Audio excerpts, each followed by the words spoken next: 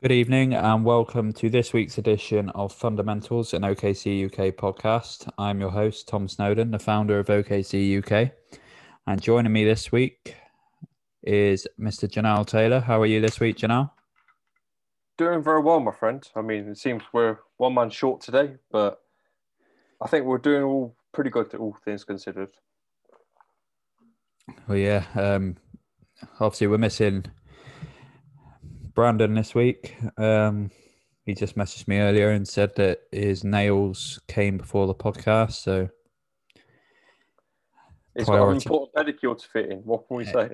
exactly. Priorities are in the wrong place, I think. So shame on him. But Shame.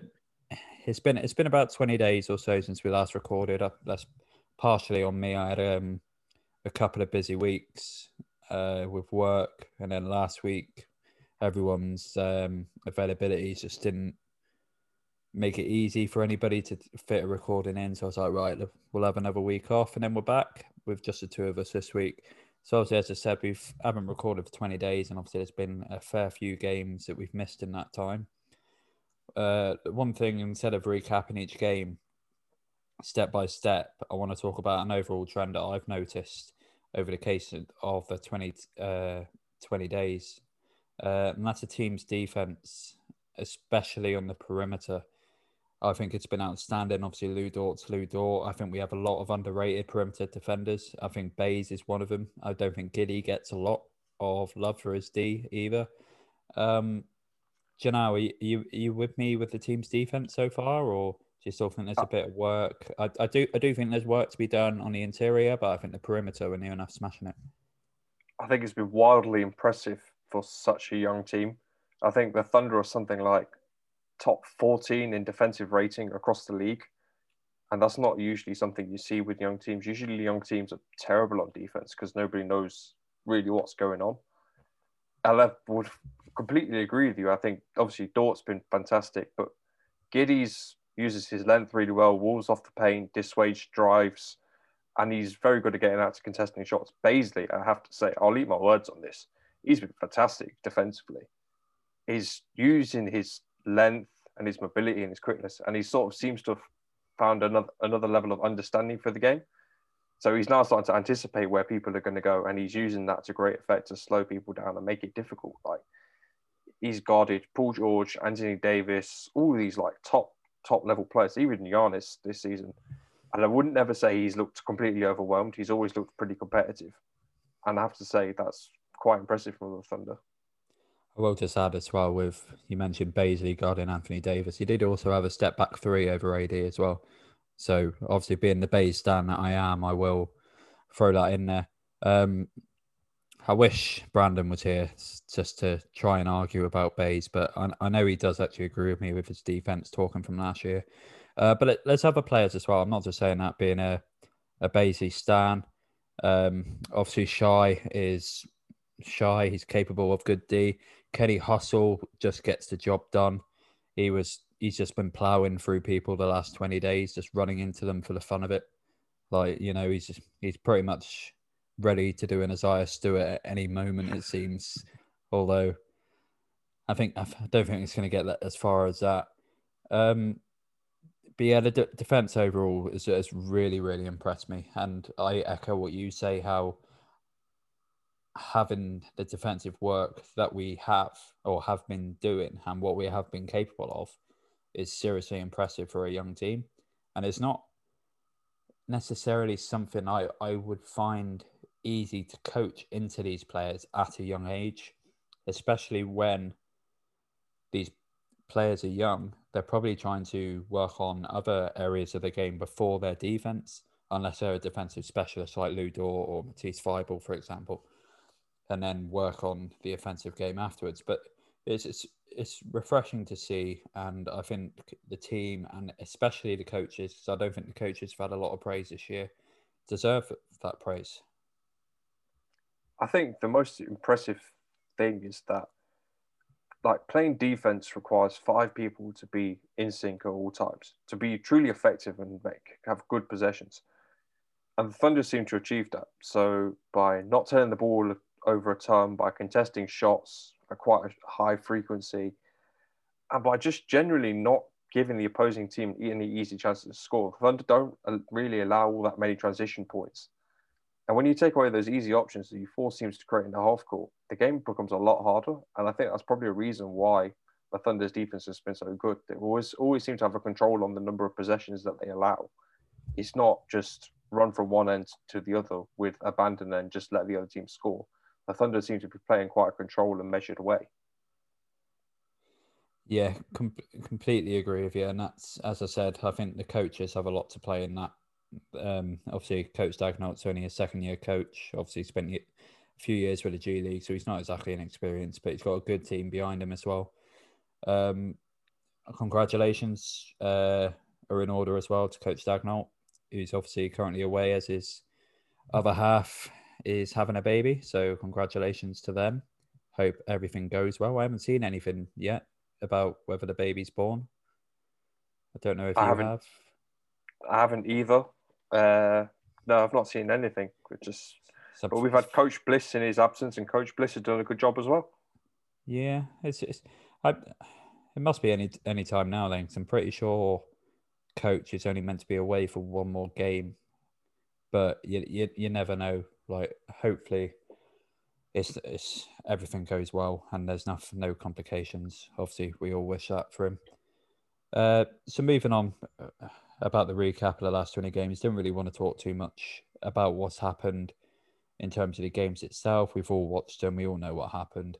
Obviously, we had a 4-game win streak and everybody was like, oh my God, this team can get the playoffs. And the amount of tweets that I wanted to reply to, and it's like, you're joking me if you think this team can get to the playoffs. But we'll move on to the normal weekly segments of starting off with Player of the Week. But obviously this week is Player of the last 20 days, which will be the on-running joke of this podcast, the last 20 days. And just my early prediction now, myself and Janelle were probably both thinking exactly the same guy. He's been the bright light since we last recorded. He's played well every game. Janelle, I'll let you go first, but I will probably just end up echoing unless you're going to throw a curveball. So I have to take Lu Dort to be my player of the last 20-odd days, partly because of what we all know about the defense. That's kind of a given at this point, but it's what he's shown on offense, which I think is pretty amazing. Because last year, whenever he drove to the rim, it was always a bit of a game of chance, really, because you never knew whether he was going to make it or whether he was just going to wildly go out of control, the ball would slide out, and he would just clank it off the backboard, or it wouldn't even touch the rim. This year, he seems to have a lot more sort of control of himself when he drives. He takes that step, sets himself up, shortens his stride, creates the angle for himself to score, and uses his physique a lot better. And that's really translated in his scoring numbers. Like, he's been averaging something like 18 points this season, and he's only shooting like 27, 28% from downtown. I think he's something like 71% around the rim. Don't quote me on that. I could be wrong. But he's just taken such a stride. And when Shea's been a bit off form, Giddey's not really been scoring all that much, and the Thunder really relying on sort of contributors to step up and sort of piece it together, he's been fantastic. So, yeah, as I said, it was just, unless you're going to throw a curveball, I'm going to completely echo what you said, which you haven't thrown a curveball. It was obviously going to be Lu Dort. He's been incredible. And every time he goes on a hot streak like this, especially on the offensive end, it reminds me of a podcast episode myself and Brandon done last year with Brandon Rabar from Daily Thunder. And Tom's take on that podcast episode was, we have seen everything that we have or could possibly see from Lu Dort on the offensive end. And obviously, Brandon Rabar, being the huge Dort stan that he is, absolutely rubbished it. And rightly so. Like, he's both Brandon and Lou have made me swallow my own words, and I'm completely happy to see that. Especially when you see Lu Dort entered the league as an undrafted rookie and a defensive specialist, was told on the scout reports he didn't have a shot. When look at the player that we've had now, an absolute gem. He's on the best contract in the NBA as well. by an absolute stretch, which is incredible. Obviously, you can credit Sam Presti for that. But Lou Dort's obviously worked hard to get that contract as well. But yeah, offensively, he's been incredible. I'm actually confident about him taking threes now. When he was going through the phase of starting to take him, I was like, it still didn't look right in his action. But he seems like he's got a good action now. He knows what he's doing on the offensive end. And I think his reverse layups are absolutely beautiful because he pretty much gets fouls off them most of the time as well. And I reckon that's probably down to the friendship that he's got with Shai, the way that Shai drives to the net. I see a lot of similarities between the two. But if we have a friendship like Shai and Dort in OKC for years, which hopefully we do, I'm sure, Janelle, you're with me that backcourt, obviously it might change, is scary. I completely agree with you. You've got one guy who's just sort of the traditional orchestrator, runs the offense, does all that kind of stuff. And then you've got another player next to him, 6'5", but he plays bigger than that, stronger as anything. And he's just an all-defensive kind of guy who's able to lock people up, creates his own shot, and can just do things on the offensive end. I don't necessarily know what Dort's ceiling is going to be, but that's the fun thing. It's just that we've got a guy who plays all defense, averages 18 points a game, relatively efficiently, can go to the free throw line, happily knock down free throws quite easily. And we still don't know what he's going to be. Like, he's still potential for progression in there. So when his contract renewal comes up and Thunder pay him $15-16 million a year, I'm not worried. In fact, I'm quite excited because I still think that there's another level in this game that he can get to. Is he the best guard in the NBA defensively? If no, how far away is he? For my money, he is. For my money, I would say that he's better than Marcus Smart because he's a great defensive player when he's locked in, but he can have these lapses where he gets too aggressive. I like Matisse Thybulle. I think he's really, really cool, but I personally would take Dort.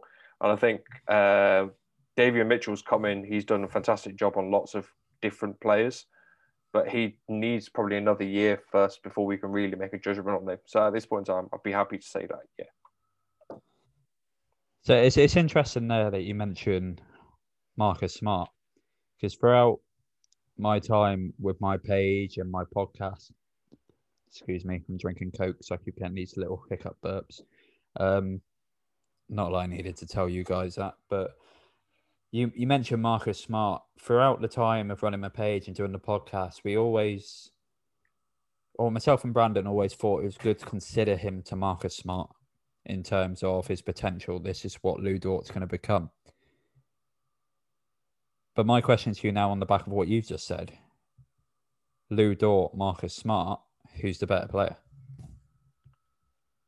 To me, at this point in time, it has to be Lou Dort. Because I know with Smart, he can defend feasibly all 5 positions as a guard. But I would question how necessary that is. How often will he guard 4s and 5s during the game? It may be on a post-up, and maybe on a switch or whatever it was. I don't necessarily know how useful that is all the time. I think Dort has a sort of better effect on defense on the players that he's capable of. And to be honest, I trust Lou Dort more on offense. I trust Dort as a driver to go to the rim. And I think that's added a level of consistency to his game that you don't necessarily get at Marcus. Marcus can have these hot strings and look like an absolute X factor on offense and prize out another playmaker for the Celtics. But he can also be incredibly inconsistent. He's not seemed to find that consistency during his career so far. Whereas with Dort, I trust him more. I feel there's more confidence with him. I was going to mention now about Lou Dort's playmaking abilities as well, with how Marcus Smart has been asked to handle the ball for Boston. He started off as their starting point guard or playmaker, and has obviously not been the same player. Like, I'm a huge Marcus Smart fan. He's probably my second favorite Boston player after Dennis Schroeder, obviously, who, shout out to him, he's absolutely bloody slaying in Boston now. He's making a lot of people backtrack on the words that they were saying in the offseason. See, we all knew about Dennis. We all knew that you give Dennis the freedom to be the player that he is. He's a great player, but you put him in a role where he just plays off the ball, doesn't get many touches. He's going to be shit. It's just that Laker fans didn't seem to know that. Well, it was always going to be hard for Dennis walking into a team with AD and LeBron in it, especially LeBron. Like LeBron's the guy. Dennis Schroeder should have won Sixth Man of the Year in his year with us. He's an incredible talent. He's really is. He's severely underrated. But no, just wanted to put that in there as well. But some interesting thoughts on Lou Dort. We were going to talk about him a bit later while we talk about a couple of the other players, but thought we might as well get it in there now while we're talking about it. So we'll move on to the second segment that we always do on every episode, and that's Tom's take. I had a good think about this one and thought about the way the players are playing this year compared to last season, minutes and stuff, etc. And I think this one might be one of the hottest takes that I've done so far. So my take to you this week, Janelle, it's a shame Brandon's not here because Brandon would have liked this one. But my take for this week is that Kenrich Williams should have been traded in the off-season while his stock was as high as it was. I don't believe that his stock will ever be as high as that again, coming off the back of the season that he had last year. I don't want to say he's not exactly... I don't think he's had that much of an impact compared to last year. Granted, minutes have been slightly different. Role's been near enough the same. So I don't know whether it's just because we've had over a year of looking at him now that what you see is what you get with Kenny. We're not expecting any more. But I think it would have been good to try and cash in on him over the summer, because I remember one of the Tom's takes as well from last season was that Kenny Williams was worth a first-round pick. I don't think you could get a first-round pick for him now. So what's your thoughts on that, Janelle? I mean, I can understand. I'll be honest. The value for him will never be that high again. He had a freak season shooting from three that kind of improved his value to a point where we would have never gone back to it. He's probably, for his career, 33, 34% three-point shooter, decent from the mid-range, can score inside. But I still think, I completely disagree with your take, because if you look at all of the advanced numbers in terms of what Williams does, the top four of the best 5 three-man lineups for the Thunder this year involve Kenrich Williams. His statistics are modest. They're pretty limited, to be honest. But his impact on the teammates he has around him is pretty undeniable. I think last season, if you look at his numbers, the Thunder were 0.78 was plus 7.8 better on the court per 100 possessions when he played. That's a scarcely unbelievable, and that's great, in terms of impact that he did for the Thunder. So his scoring numbers will never get back to the same. I really don't ever think that. But if you're talking about a guy who you can just bring in and just does shit off the bench, versatile, can handle the ball a bit, defends 2-3 positions, leads, and sets and plays with the tone, I don't think his value is not diminished all that much. I mean, he was worth a first-round pick last year. He may not be worth as good of a first, but is that really what the Thunder are aiming for now? How many more picks do you need? Surely it's time to start thinking about consolidating some of these picks and getting decent players in through the door. If you're a contending team and you're looking at pieces you can get, you'd want someone like Kenrich Williams. You really would. And if the Thunder can possibly make a trade in mind to get somebody from a contending team with Kenny, it's like the trade bait. It makes sense, I think, in my opinion. That's completely where I agree with you as well on the back of my take, where the problem is in a rebuild, you don't know how long the rebuild's going to last. So my thought in the off-season was we still had 2 or 3 years left. And a player of Kenny's caliber and what he can offer, he would be amazing in a playoff team. But then the question remains, how long are we going to be in this rebuild?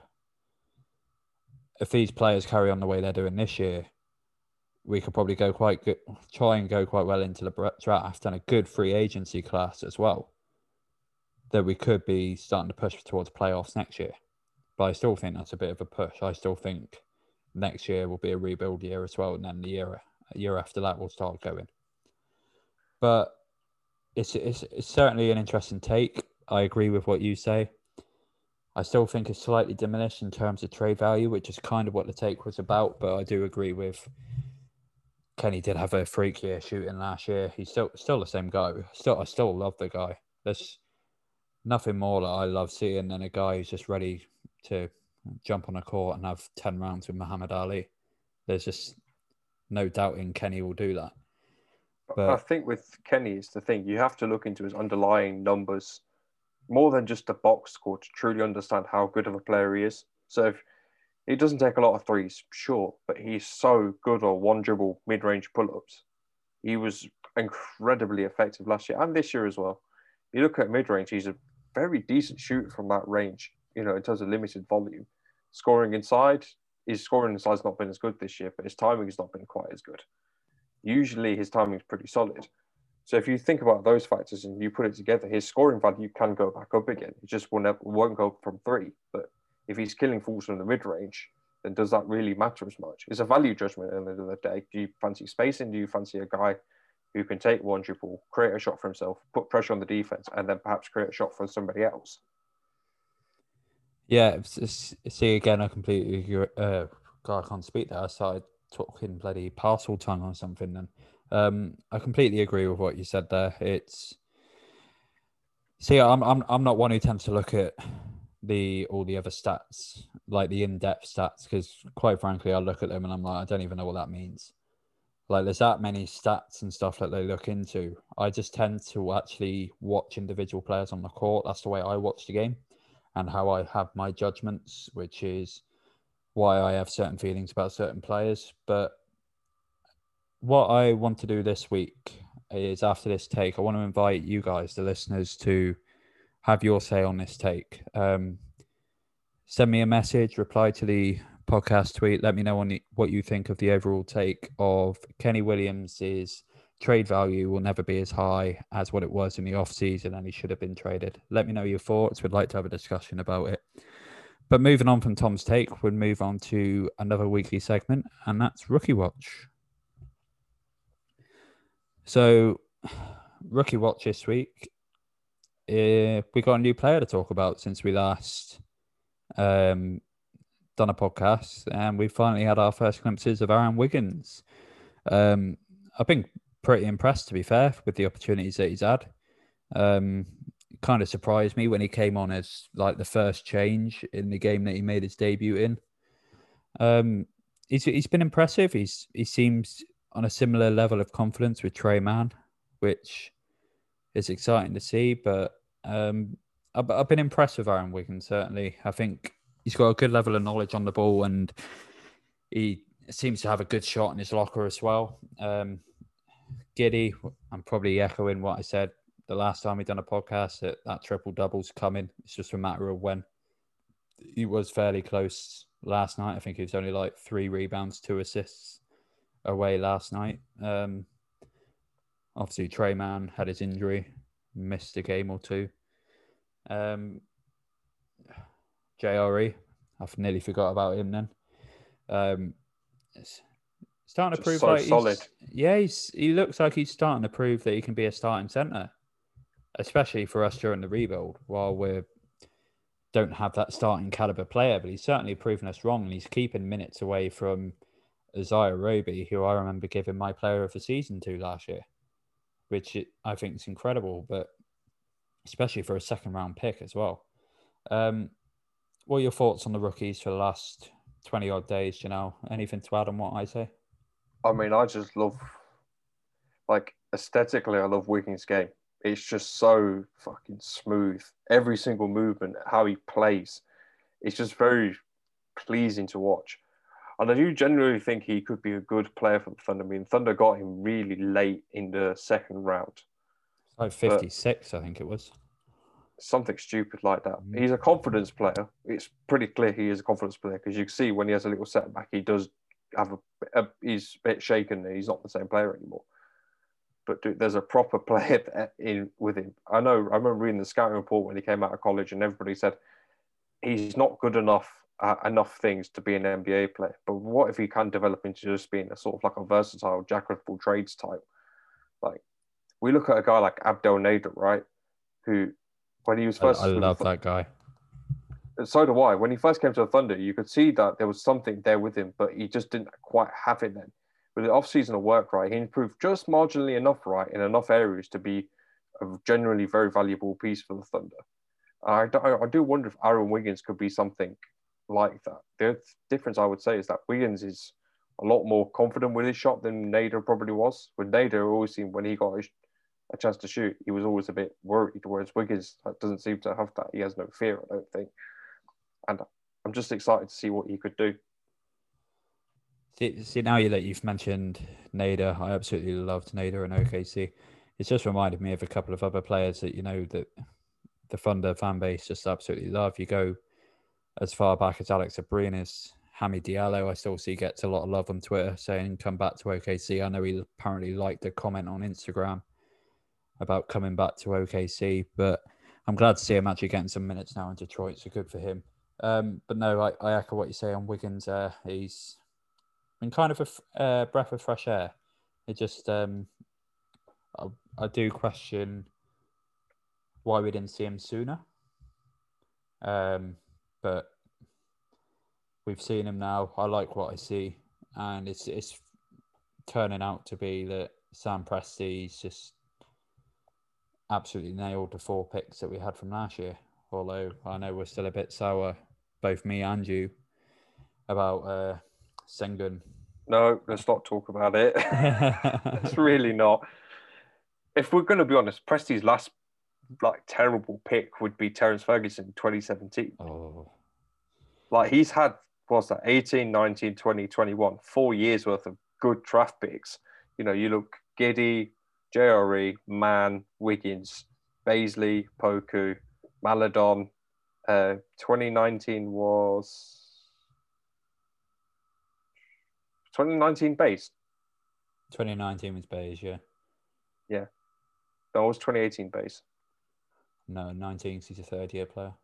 I can't remember who they took in 18. But regardless, Presti's been picking picks incredibly well over the last 3 to 4 years, and he's just doing a sound job in terms of getting the young players that we really need to build this team. 18 would have been T-Ferg. No, T-Ferg was definitely 2017. I feel like it was anyway. I feel like we're looking it up now, aren't we? We interrupt this podcast to see who's right. I don't think the Thunder picked in 2018 because I don't think the Thunder had the draft pick. I think that got traded to Utah or Minnesota or something. Oh well, the point still stands. It was a terrible pick on T-Ferg. As nice as the guy was, Well, that's not something I'd sign my name to, but let's leave that alone. But no, the rookie's been really impressive, as you were saying. Sam Presti it's been a while since he's had a bad draft pick, so credit Mr. Presti. So that's all for the weekly segments that we tend to do every week. Going to talk about a couple of sub categories now, subtopics. There's 4 players I want to talk about, starting off with SGA. What have you made of the slump that he seems to be in at the minute? Well, when I say slump, he's still offering a lot to us on the game, but he's definitely in an offensive slump, isn't he? I'm not necessarily concerned about it because he's getting, if you look at the conditions of what he's playing in, he's now facing doubles and triples pretty much every single possession down the floor, which is always going to impact his efficiency. But I'd also say this, is that I kind of think in some ways it's by design because Shea already knows that he's got his layup in his bag, he's got the mid-range and he can do that. He's sort of seeming to experiment with, generally sort of testing out what he's got the freedom to see what he can actually do from three-point land and how effective he can make that weapon. It does kind of feel that he's just sort of seeing what works, seeing how he can sort of test it. So when it actually does matter, he'll have all these tools in his bag that are sharp and he feels confident and can rely on. Yeah, the main thing that still annoys me slightly with SGA is I still kind of feel that he feels he has to do too much himself.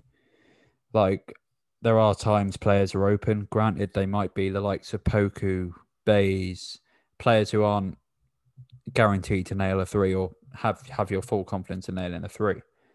But instead of doing what he's doing and getting nothing out of it, make those extra passes to try and get something out of it.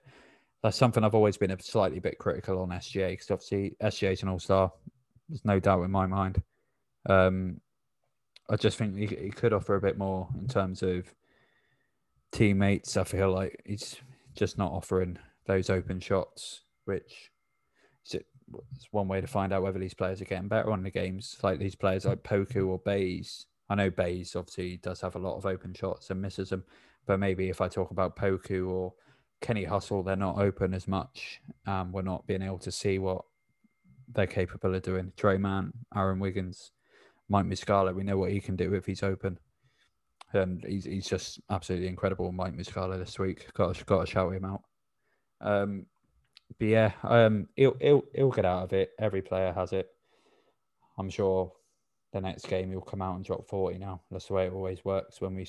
Every time SGA gets slated, well, not slated, he gets a bit of a British slap to wrist, we'll call it. You know when your nan gives you a slap with a slipper. I mean, like that's a very British thing. I mean, it might have been for you, but we'll leave that there. Oh, come on. Your nan must have done something. Nah, bro. There'll be people listening who will relate. Come on. Tell me I'm wrong. But no, while we're talking about Shy, we'll talk about Darius Bazley now. I know he seems to be a topic that we're talking about a lot this year in terms of most commonly his inconsistencies. I think it was actually during the 4-game win streak, we had 4 or 5 max games in a row where Bays had good games. Like literally good game. And then he's followed that with 4 or 5 bad games. Obviously, everyone hears me talking about Bays enough. They know I'll stick up for him, but even for myself, it's frustrating at times. He kind of pre-makes his mind up before the players actually started. I feel like he kind of receives the ball and he's just like, right, I'm going to the net. I haven't seen the ball for 2 minutes, so I'm just going to drive and see what I can get out of it. He's had some really, really nice plays attacking the rim. Like he's got to the rim and then messed a shot, which like people on Twitter have loved. Although people tend to look at the box scores and hate him for going 2 for 13, which I don't blame him. But I do understand people's critics of Bays. He doesn't help himself at time. He's similar to a lot of other players. You mentioned Aaron Wiggins being a confidence player. Bays is the same. Poku's the same. You look at Poku, when he either misses or makes a shot, he'll immediately turn around and look at Dagnall straight away. Every time. Or looks at the bench. He looks at his players because he always does a little fist pump when he makes it, and he's always looking back at the bench as if he's after some sort of reaction. But that's the thing with players who come from the Balkans. That's kind of a thing, because if you look at how they coaches, there's very much about following a regiment or a rhythm. I think Bogdan Bogdanovic told a similar sort of story because he played under Obradovic at FS, I believe. And Obradovic is very known for having a bit of a temper. So if you took a shot he didn't like, he would be right on your arse, shouting and screaming at you. I just think it's a thing in terms of how they were developed as players. So that natural instinct to look back at the bench and see what the coaches are going to say and react. He's probably trying to get out of it, but it probably still remains, I would say.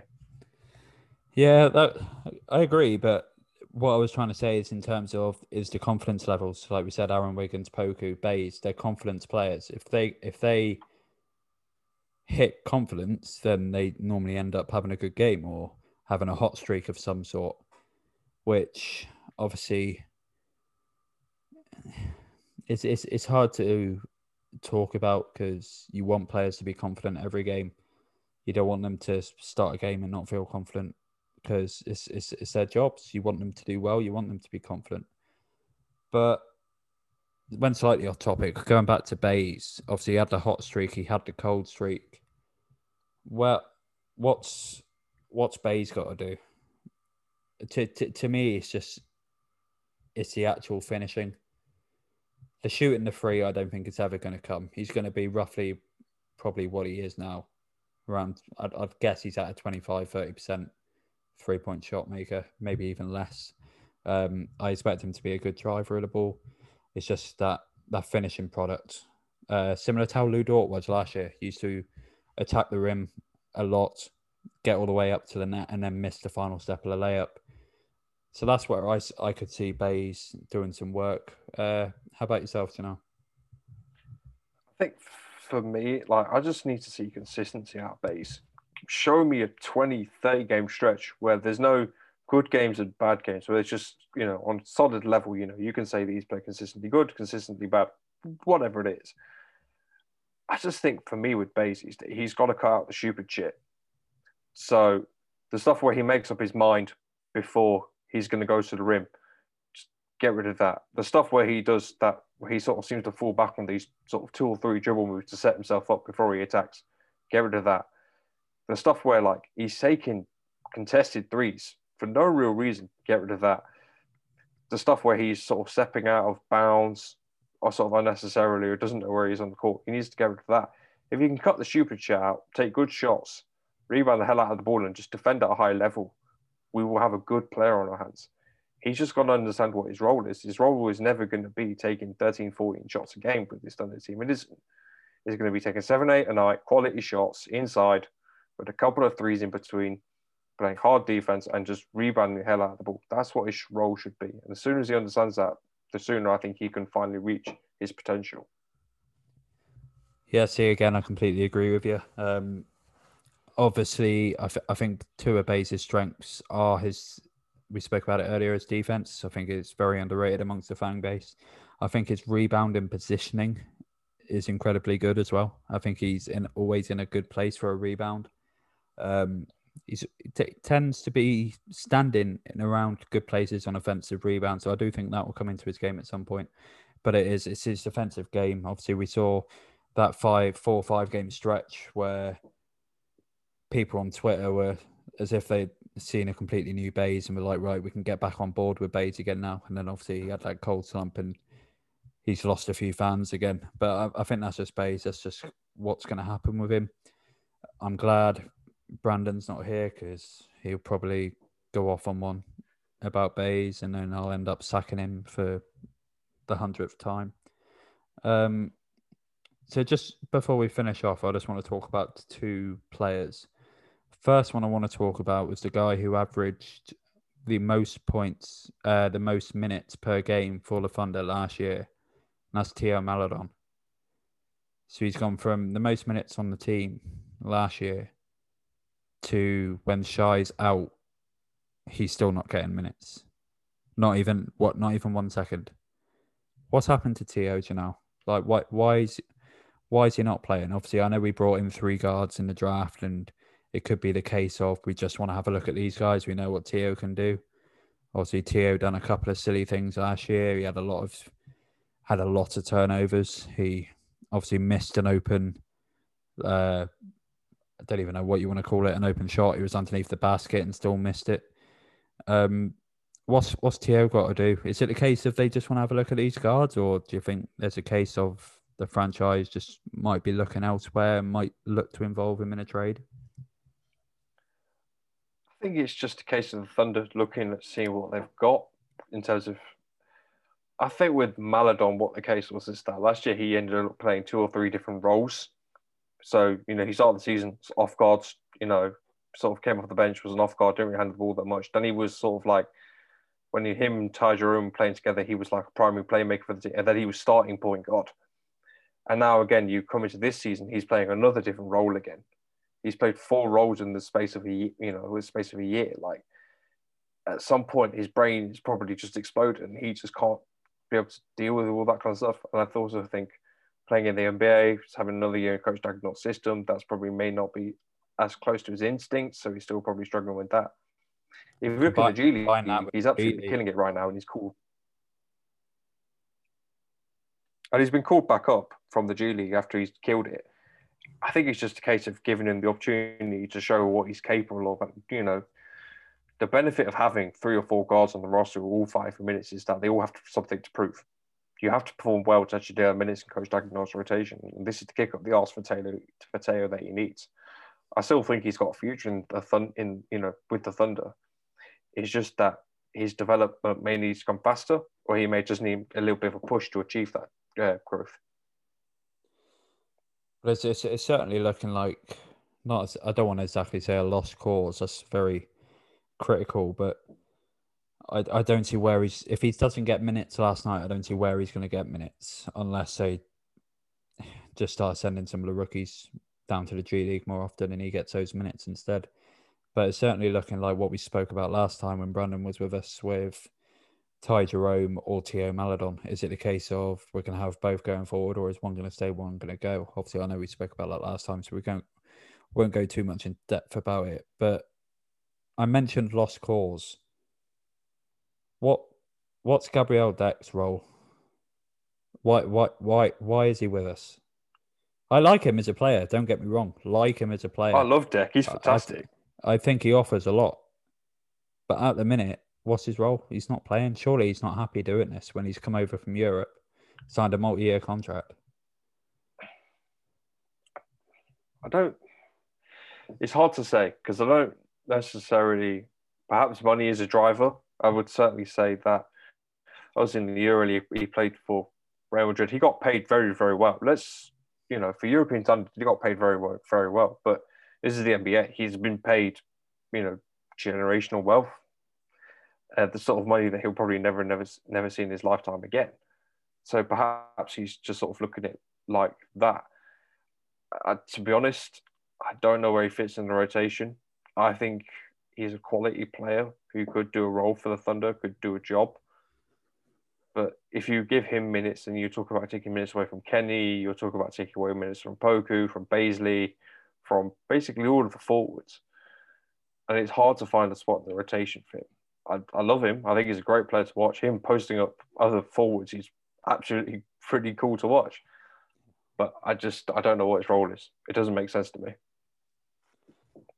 Exactly my point. I don't see where he's going to be given a chance to show. I don't think he's been given a chance to completely show what he can do. He's only been given a chance to show glimpses, which is what worries me. But I think there's a tension around the league, of who he is. I think teams know who he is. So if he was offered as part of a trade, for example, then I do think that there will be interest there. But it's certainly interesting. I'd like to see him, at least if it was just 1 in 10 games, to just give him a game as a starter. Or as like the first guy off the bench playing 20, 25 minutes of the game. Just show us what you can do. Give him a free lease. That's what I wish from him anyway. But no, that's all we have time to talk about this week. Obviously, no Thunder game tonight. I believe, I'm pretty sure we're back tomorrow at home against Utah. Don't hold me to that. I might be wrong. But that's going to be an ass kicking. Yeah, I think Rudy Gobert's going to have a lot of fun, as he did in the first game against them. But it's still fun. I'm enjoying this team. I'm enjoying watching youngsters trying to improve, which is why I enjoyed last year. It's why I said last year was better than the Chris Paul year, because I got behind the youngsters and I enjoyed it. I've been enjoying the rebuild so far. I'm just hoping that it doesn't end up as a Sacramento, which I'm not saying it will. Our GM's too good for that. Our coach is too good for that. Our youngsters are too good for that. We will be back. We will be competing for the NBA championships, which I'm sure, as everybody listening to this, the moment I said that, they'll be like, damn straight. It's coming. The NBA championship's coming. It's coming, Janelle, isn't it? It's coming home. As we say in England, it's coming home. I'm sure the Americans listening to this will probably get annoyed by seeing that all over social media over the summer. Well, guess what? You've got next summer for it as well, when it's coming home in the World Cup. But anyway, that's all we got time for this week. Janelle, as always, thank you for joining me. No worries. Sounds good, man. It's been good. Hopefully, we'll see you next week. I definitely hope so, because I'm off next week. So I've been thinking about doing something a bit extra, which might make its way to Twitter at some point this week to release what I have planned. So watch his space. Not even Janelle knows what I'm on about, but watch his space. And as always, Thunder up. Thunder up.